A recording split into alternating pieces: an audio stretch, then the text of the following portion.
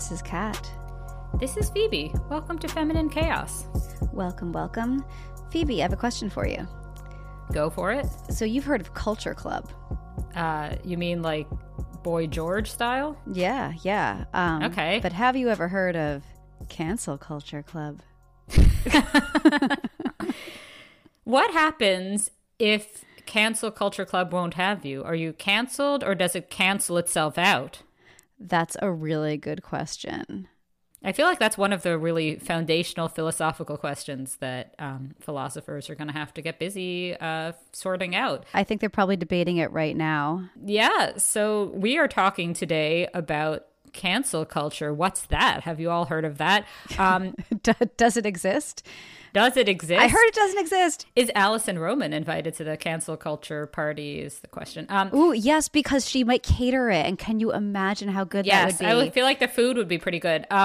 So the reason we're talking about cancel culture in 2023, when you would think that this topic has been done rather to death, one might say, is because of a new article, but more to the point, as always, the responses the article got, by Emma Green, formerly of The Atlantic, in the New Yorker now, called The Party is Canceled. And it's about a monthly gathering in New York City called The Gathering of Thought Criminals, organized by Pamela Peresky, who is, I am reading from the article, a 56-year-old psychologist who lives in Chelsea.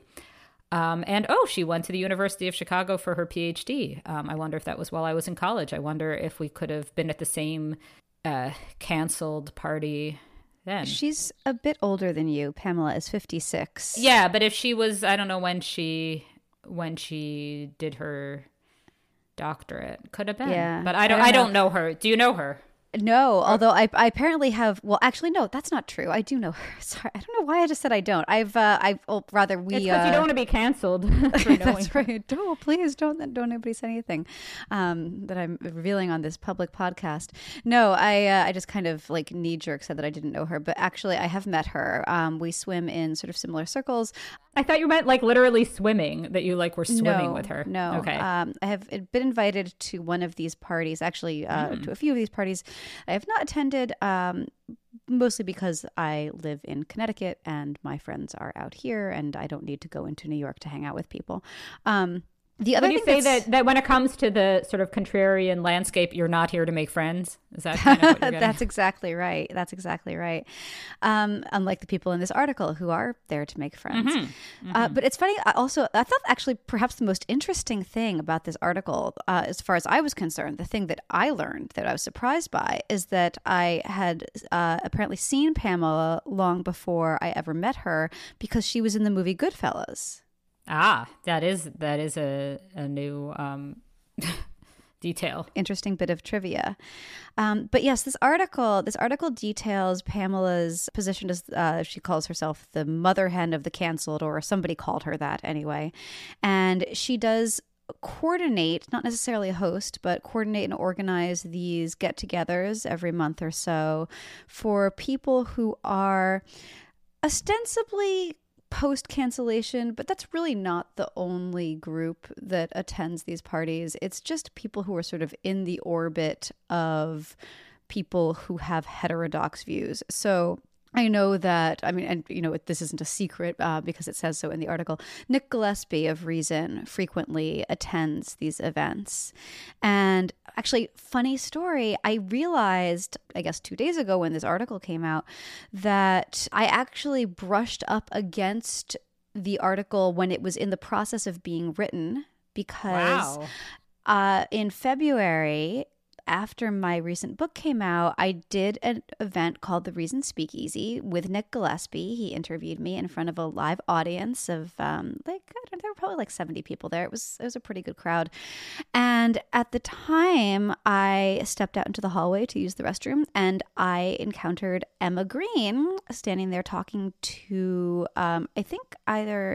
I don't think it was Pamela. I think she was talking to Sarah Siskind, who also appears in this article. And I now realize that I witnessed journalism happening live right there, right then. It's very exciting. That is exciting. So we have an actual, lived experience feminine chaos connection to this. Exactly. Although I guess I wasn't considered canceled enough to be worthy of so that's being okay. interviewed. That's an angle that we have many angles on this. But one is that like I think there's some sort of category blurring that happens between heterodox views and having an origin story of being canceled. And this came up. I have a lived experience. Can I share? Yes, please.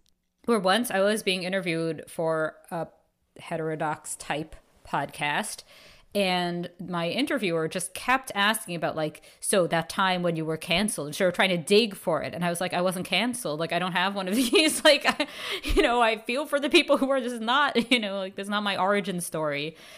And then that podcast never appeared. And that's like one of the few times I've done like possibly the only time I've done a podcast that never appeared. So I think there is something where there's like this expectation that if you have unconventional views in this sort of realm, that it's because you personally had these kind of mainstream progressive views from which you were kind of like expelled once you either did a bad tweet or whatever.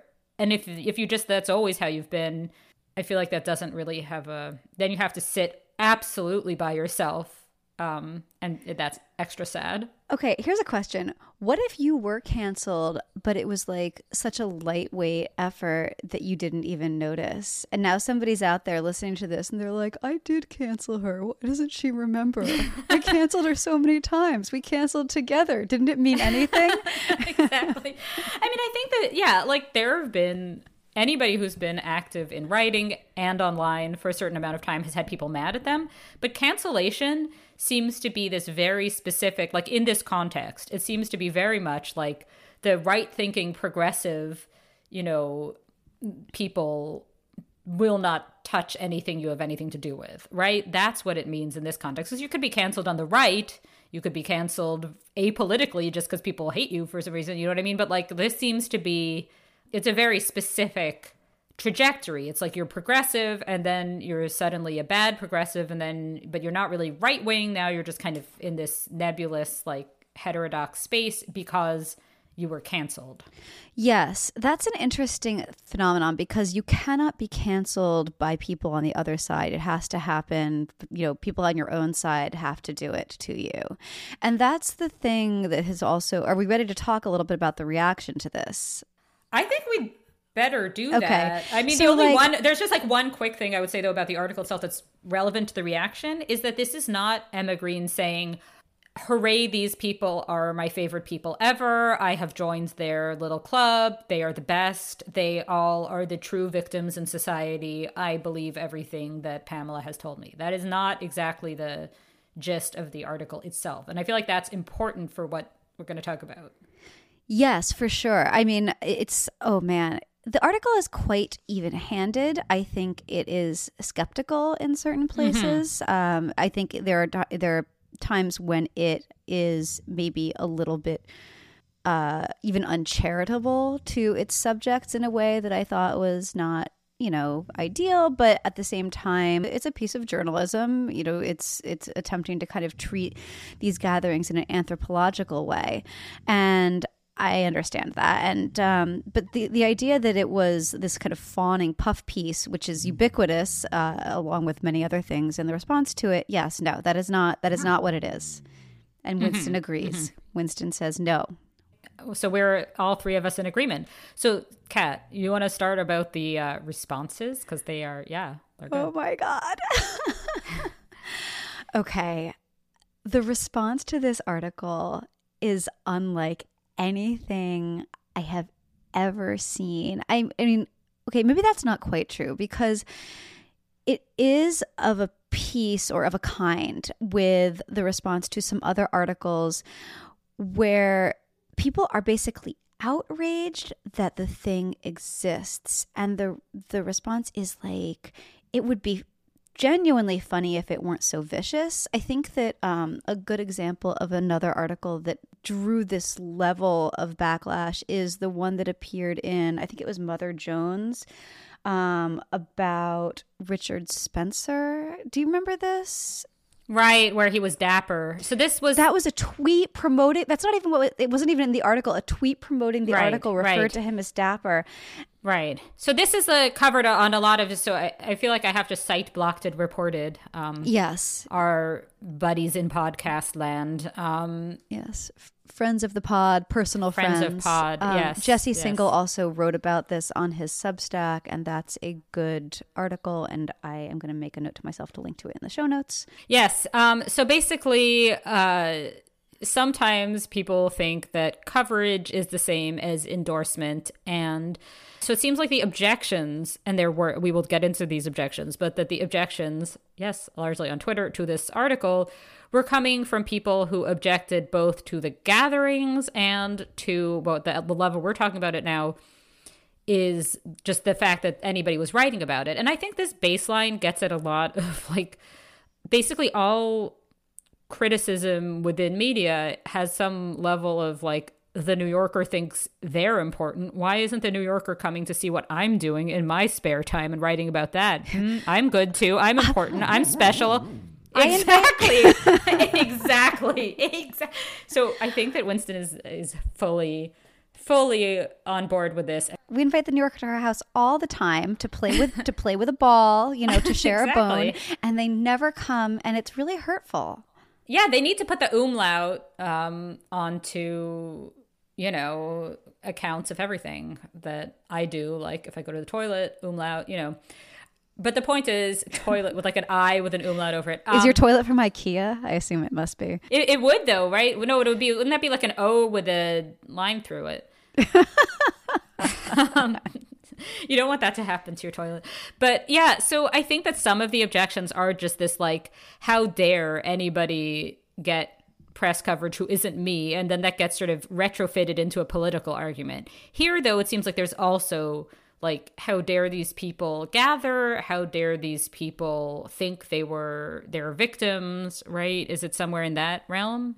Yes. Okay. So it is, but the level of outrage, I think I may have found the best one that really encapsulates this. Well, not the best. My favorite is the one with the person with the rat emoji, because I think that gets at another whole angle that we're not going to get to yet. Yes. Okay. But there's one by Jeff Ihaza, senior editor at Rolling Stone, or thus identifying himself on Twitter, that goes, and it's a quote tweet of the article, "A lot of people lead remarkable lives that impact the people around them for generations and never get an article written about them in one of the world's most prestigious magazines.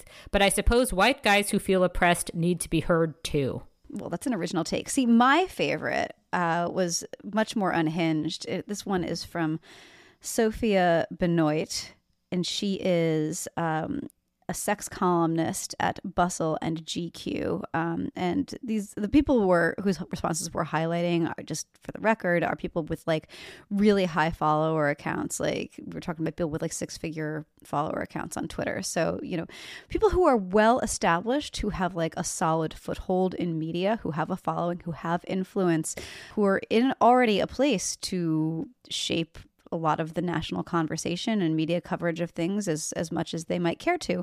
And yet, okay, Sophia Benoit tweets, "You have to be such a fucking loser. You have to, I feel breathless right now. You have to be such a dweeb to crave this type of connection with these types of people." Ooh, okay. So yes, Rat King, you might see. So here's another account, and this is relevant, okay, to Sophia Benoit or Benoit, depending how French she wants to do. So you see this account. This is really important for what's to come. Okay, the account name is Rat King, lowercase r, lowercase k, and then has a rat emoji. Okay, so you think, oh, this is, and there's like a weird cartoon avatar. So you think, oh, this is some rando, right? No, this is Mike Isaac, New York Times tech reporter, and with like an actual New York Times email address listed. 192.1 thousand followers. So this is not rando, okay? This is not. So, yes. Tell me what Rat King said. He said this, and this is important. The punctuation and capitalization is crucial here. All lowercase, okay? No punctuation. "This is the lamest nerd shit I have ever seen." So when I saw this, I imagined, I'm looking at a tweet from some sort of underdog, like shit poster, edgelord rat person, Mm-hmm. But then I look at this the bio of who this is, and no, this is just like a New York Times journalist. And to me, this seems very emblematic of a phenomenon on the internet where people sort of who don't like the politics of somebody they consider to be to their right call that person a big nerd. When it's like, you're also you're posting screenshots of a New Yorker article and you are a tech reporter for the New York Times. Are you not a nerd? Like, what? It just seems this idea of calling other people a nerd. I see this a lot, not just here, but like, it's just funny to me because it's like, we're all nerds. We're looking at some posts. We're posting. We're nerds. Like, get over it. Like, you can't accuse somebody else of it. It's just, no. Anyway. I mean, also, oh God, there's something, I mean, we're going to get into very meta territory here, but like, who's the nerdier person? The person who's attending a party in real life with other people that ends up getting written about in the New Yorker, or the person who's mad about it online and calling those people nerds? Exactly, because it's almost as if their party is in Canada and going to another school. Yes, they're just out of frame laughing too. Exactly. I mean, it does have a bit of that to it. Yeah, I mean, I just wonder why the accusation, I mean, that fascinates me, why the accusation isn't that, like, I almost would understand if they were saying these people are problematic. They are embracing white supremacist cis heteropatriarchy. That is at least like, I might not agree with it. I wouldn't agree with it, but it's at least kind of like a more politically comprehensible line of thought. Whereas they're nerds, I don't really know what that's supposed to mean. I mean, it's kind of striking in that it's such a classic kind of, I mean, you watch an 80s movie and that's what the bullies are calling the people they're bullying, which is something that I want to talk about in a second. But like, before I get to that, I just want to talk about the kind of like frothing rage that seems to have consumed so many people over the fact that this article exists at all. And even when I posted it myself, I ended up with people in my mentions being like, I can't believe you're defending this trash. Like, I used to respect you. And I mean, I haven't actually defended the article. I think the article is kind of, whatever. It's not great. It's not terrible. It's a New Yorker article. I don't really love them all, but it's fine. But this idea that like there's this affronted element to seeing an article in the New Yorker that you think is not like strictly the greatest article ever, or like maybe a better article could have been written in its place, and this is like so upsetting to you that you have to like lash out about it all day long, publicly and vocally. Like, you're just so upset. How do you function in the world? Like, if this is how you feel every time an article is written in a prestigious magazine that you feel is not like strictly meritorious of that magazine's attention, like, I just can't even imagine walking around that mad all the time.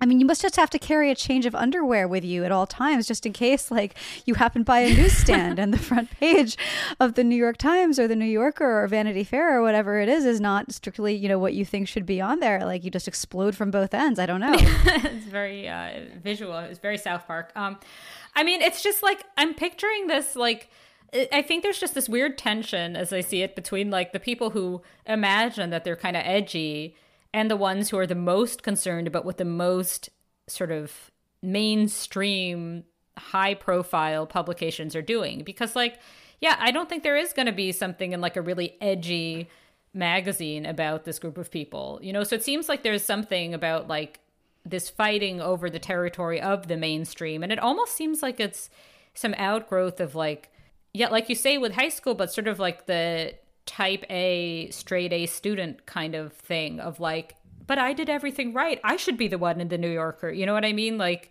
that you should be able to merit your way into this. And if you haven't gotten there, that's not fair. And you should be able to petition the New Yorker to cover you instead based on like that you tried really hard and you should get the A for effort from the New Yorker. I don't know. It's like there's something strange about it where to care about it is dorky on multiple levels. It's dorky because you're posting stuff to the internet when you could be doing literally anything else. But it's also about this like, you want the achievement that everybody would recognize as an achievement. You know what I mean? You want people to be impressed, and like you want as many people as possible to be impressed. Yes. And I don't know. I think I'm going to kind of yes and you.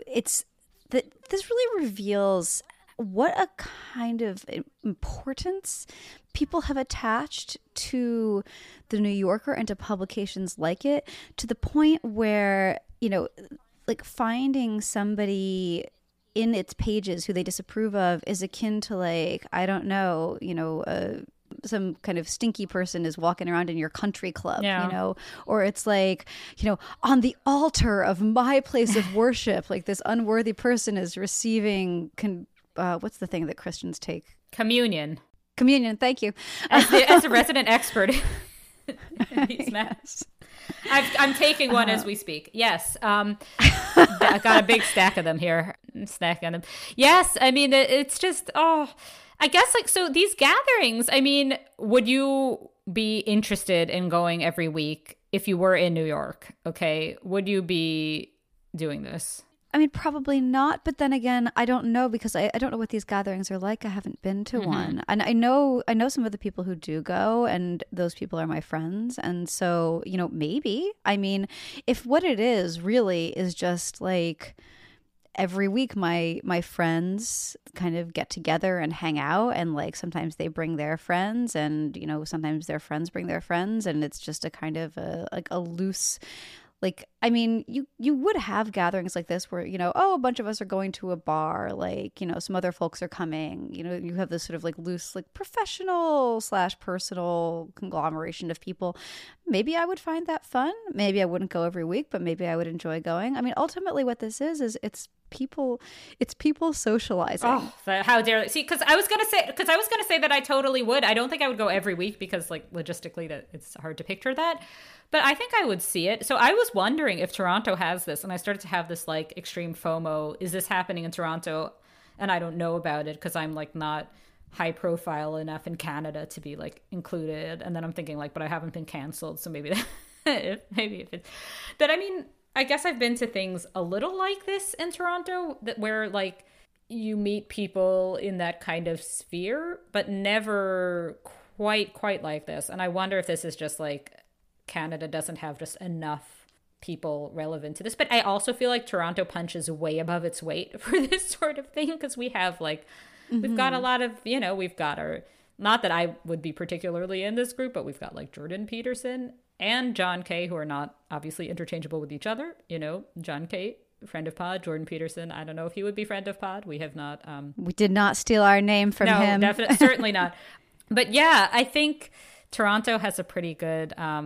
We have Tara Henley, right? Don't we have Tara Henley in Toronto? Yes, yeah. I have met her in Toronto, so she certainly exists here. I think you used to have Megan Murphy before she decamped for Mexico. No, yeah. I think she was elsewhere in Canada, but Canada, all the same, it's real. It's not just where imaginary friends live.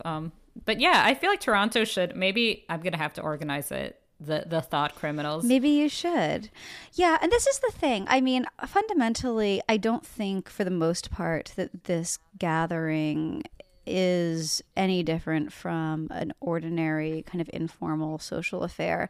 The only thing that makes it maybe slightly different is that as Emma Green explains in her piece, you have to pass muster with Pamela Paretsky before you're allowed in. But I do understand there being maybe a desire for people to kind of be vetted before coming to something like this, just because you do have a certain number of people present who are either like very understandably going to be shy of spending time in a room with people that they don't know because, they come with all of this baggage. And I mean, I've experienced this to a certain degree, like after I became problematic in young adult fiction circles, where, I would find myself in spaces with people who were fellow writers. And there is this like little moment, this kind of frisson of, you're not sure if somebody in the room just hates your fucking guts and really like wishes you ill and wishes you weren't there. And that's an anxiety inducing thing to have to reckon with. So there's that. The other thing too is that, you want the people who are coming in to understand what they're getting into. The fact that you have to just like clear this one gate is in some ways a signal to you, like if you have any trepidation about spending time in a space with people who, you know, it might be reputationally damaging, it, you know, in certain circles, if you care about what those circles think, to spend time in a room with these people, then you would want to be aware of that. And maybe you, like, this is your chance to kind of bow out of it. Does that make sense? Mm-hmm. No, that totally makes sense. I mean, I guess, can I yes and? Yeah. No. Thank you. No, we're gonna, I'm no longer allowed to yes and. Oh, all right. No, so what I was gonna yes and is that basically I find that in day-to-day life here in Toronto, I often, like, I don't know whether I am going to be like way too problematic and whether I need to just like not say too much about what I think about things.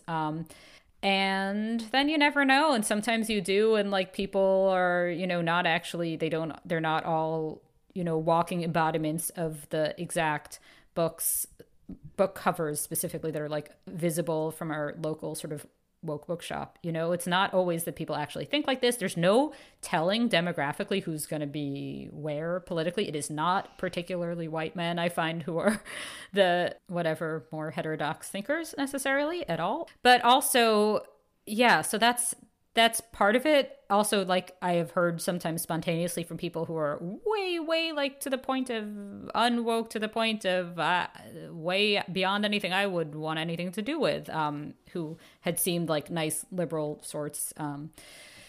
But I'm rambling. But the point is that I think there's something about like maybe sometimes, like, I guess what I'm getting at is that I could see sometimes wanting to go to something like this.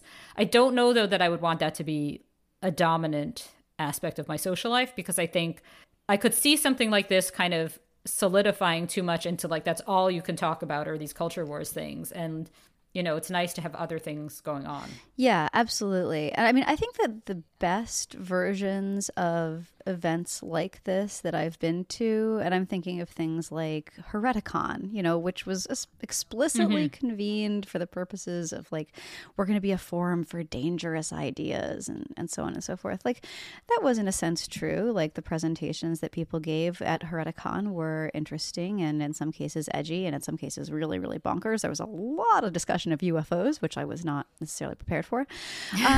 But, you know, at the same time, like outside of the, you know, sort of staged events, you just had a lot of people who were kind of like interesting, fun, cool people, and who were of a disposition to attend an event like this, which is to say, like, they were not stuck up and obsessed with status and obsessed with like, oh, I can't be seen hanging out with these people. Like, you know, that's, I mean, as long as you're also kind of oriented in that direction, that's a fun crowd to hang out with. Fun conversations happen, like fun stuff happens organically. And it doesn't mean that you're sitting there talking about like forbidden topics or whatever. I mean, there's this bizarre kind of projection happening on the part of so many people who were angry about this article that they seemed to envision this as akin to like a KKK meeting. Well, that's ridiculous. Yeah. I mean, Oliver Willis, this is another guy. He's a writer at the American Independent. He used to work for Media Matters. He has, you know, 151.9 thousand followers on Twitter.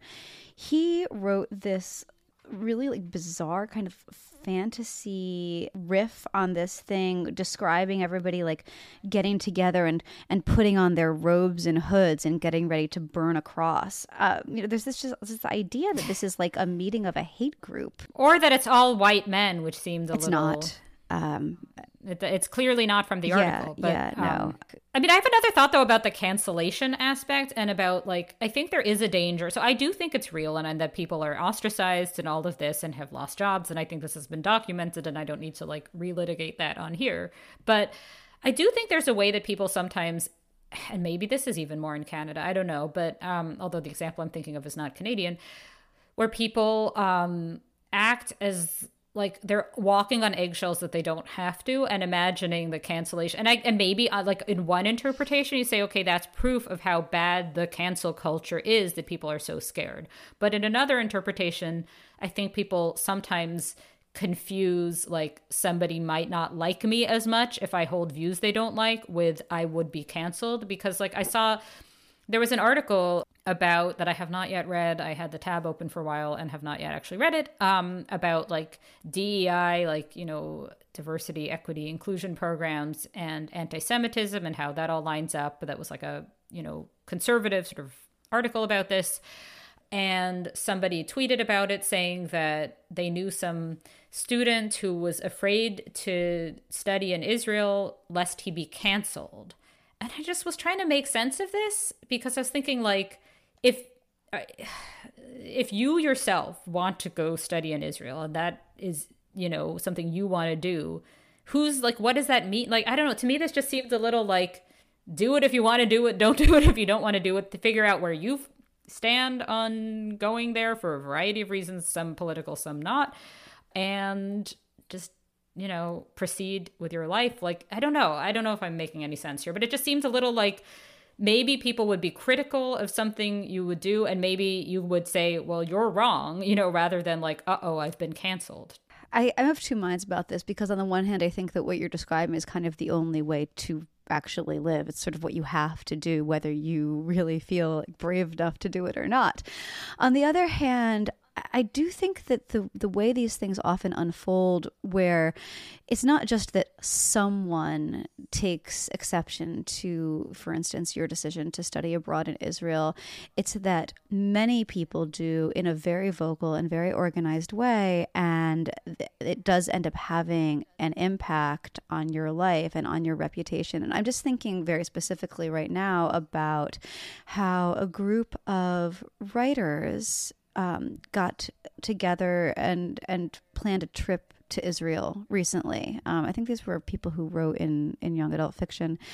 And a number of these writers were Jewish. I don't know if all of them were, but, you know, there was a desire to go, you know, and I think that they were even planning on, you know, taking trips like to the West Bank to see what was happening there. You know, it wasn't just going to be like a rah-rah Israel tourism kind of a thing. But the fact that they were going at all was outrageous to a very vocal contingent within the young adult fiction community who absolutely exerted themselves in a way that is extremely organized, extremely energetic, that went on forever to try to punish them, you know, to ensure that they suffered like consequences professionally, personally, reputationally, for having the audacity to take a trip to Israel and to say that they were doing this. And yeah, you know, I think like in the face of that, you know, when you see that happening to other people, it can be really chilling. Even if you ultimately decide to live your life, you know, the sense that this could happen to you is unsettling for sure.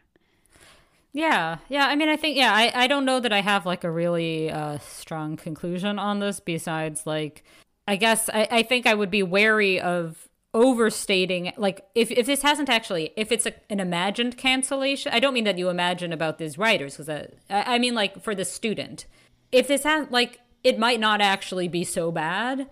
And I worry that people might be leading their lives expecting cancellation at all. Like, I think there is also this whole, certainly if it's about an individual doing something, the whole like other people are not thinking about you as much as you imagine rule also applies. And like you hear a lot about people who everybody cares what they're doing and everybody's looking at them at all times. But like even with the internet, even with social media, I don't know how true that is. And I think people have a little more leeway than sometimes they think. Oh yeah, I mean it's the crapshoot nature of it, I think, actually contributes to a lot of the fear. And this is like I was thinking about this in the context of a shark attack. Like most sharks are not interested in eating you, and most people who go in the ocean are never going to encounter a shark or be attacked by a shark. Be intact by a shark. They hopefully they will stay intact by the shark as the shark cruises past them and doesn't dismember them. But the knowledge that it can happen and the randomness with which it happens and the fact that if it happens, you are really screwed. I think that all of that contributes to a not unreasonable fear of sharks, and a certain number of people make a logical decision that they just don't want to risk it. Like, as rare as it may be, they don't want to be the person who gets their head bitten off in the ocean while they're trying to surf, and so they just don't go in the ocean. Yeah. I mean, my only caveat with that is that, like, a shark is probably not just going to do a little nibble, whereas I think there is the possibility that you can do something problematic and people can be a little annoyed, or one person can be annoyed, but it's somebody who's hypersensitive and you don't care what they think. You know what I mean? Like, I feel like there is it's possible that that something between a shark attack and a shark just passing you by could happen. Mm-hmm. Yes. But I agree with you about the crapshoot. About the crapshoot. Do you have more on this topic? I do. Because there is one element of this that I'm really obsessed with, and that is the what the hell did these people think was going to happen element. Because one of the things that I was amazed by in the response to this article, and this is specifically in the replies to Emma's tweet about, when she just like posted the link to what she'd written, people were unironically calling this the Losers Club. And I could not get over that. I still can't, because the Losers Club is the name of the group of kids in Stephen King's It who get together to be friends, and also eventually to fight a deep-seated evil that lives underneath the town, but that's neither here nor there. But they get together as a result of having been bullied and ostracized by like the bad popular bully kids who kind of rule and run the town. And this just to me speaks to what is, I think, the obvious and inevitable result of something like cancel culture, whether you want to call it that or something else. People who you attempt to kind of ostracize from society and who you make a point of persecuting. It's not just about having been like pushed out. It's there's the shunning and the public shaming and like the way everybody bonds over like making sure that these people are seen as bad. They eventually find each other. And they bond over that shared experience of having been shamed and shunned. And then they become a group unto themselves. I mean, this is the plot of so many teen movies. It's like every bully revenge story in the world. This is the plot. And it's, I don't know, the idea that this was not completely predictable, I just find it really funny because, like, I'm sorry, but the people who are viciously screaming about like, oh, these losers, this is the nerdiest shit I've ever seen, this is disgusting, I can't breathe. These people are the biggest bullies on the planet, and they have somehow convinced themselves that they're not, but they are. And they have created this situation completely by themselves. And I'm sorry, I find it very funny, but also kind of sad. Well, I think wouldn't you say that if living well is the best revenge, having your hanging out with people covered in the New Yorker, maybe that's the best revenge. That is the best revenge. Yeah. All right. Well, we're waiting for them. We're to cover our feminine chaoses, Come on. Yeah, I'll take we're that. Waiting. I mean, I would settle even for not the New Yorker, like, just, I don't know, the local news. Come to my house. I'll make canapes. Excellent. Do you have anything else to say about this, Phoebe? I don't think so. I mean, I think we should just cancel anybody who posts with the, like, in a way where they think they're cool. That's who I would cancel. But I'm not in the business of canceling, so yeah. But if I were, that would be where I would go. I'm too busy having fun with my friends to cancel anyone. And that's just how it should be. Are they just off screen? They're on this podcast with me. What the hell? And, oh boy. So this has this been Feminine Chaos? This has been Feminine Chaos. And if you would like to be our friend, if you enjoyed this conversation and would like to hear more like it, please consider joining us on our Substack as a member at femchaospod.substack.com. For $5 a month, you will receive access to our whole back catalog of episodes, early access to our public episodes, exclusive premium episodes for subscribers only, and a community of commenters who are very happy to chat with you about all things feminine chaotic. Did I miss anything? No, I think that's right. I think that's everything. And until next time, bye. Bye.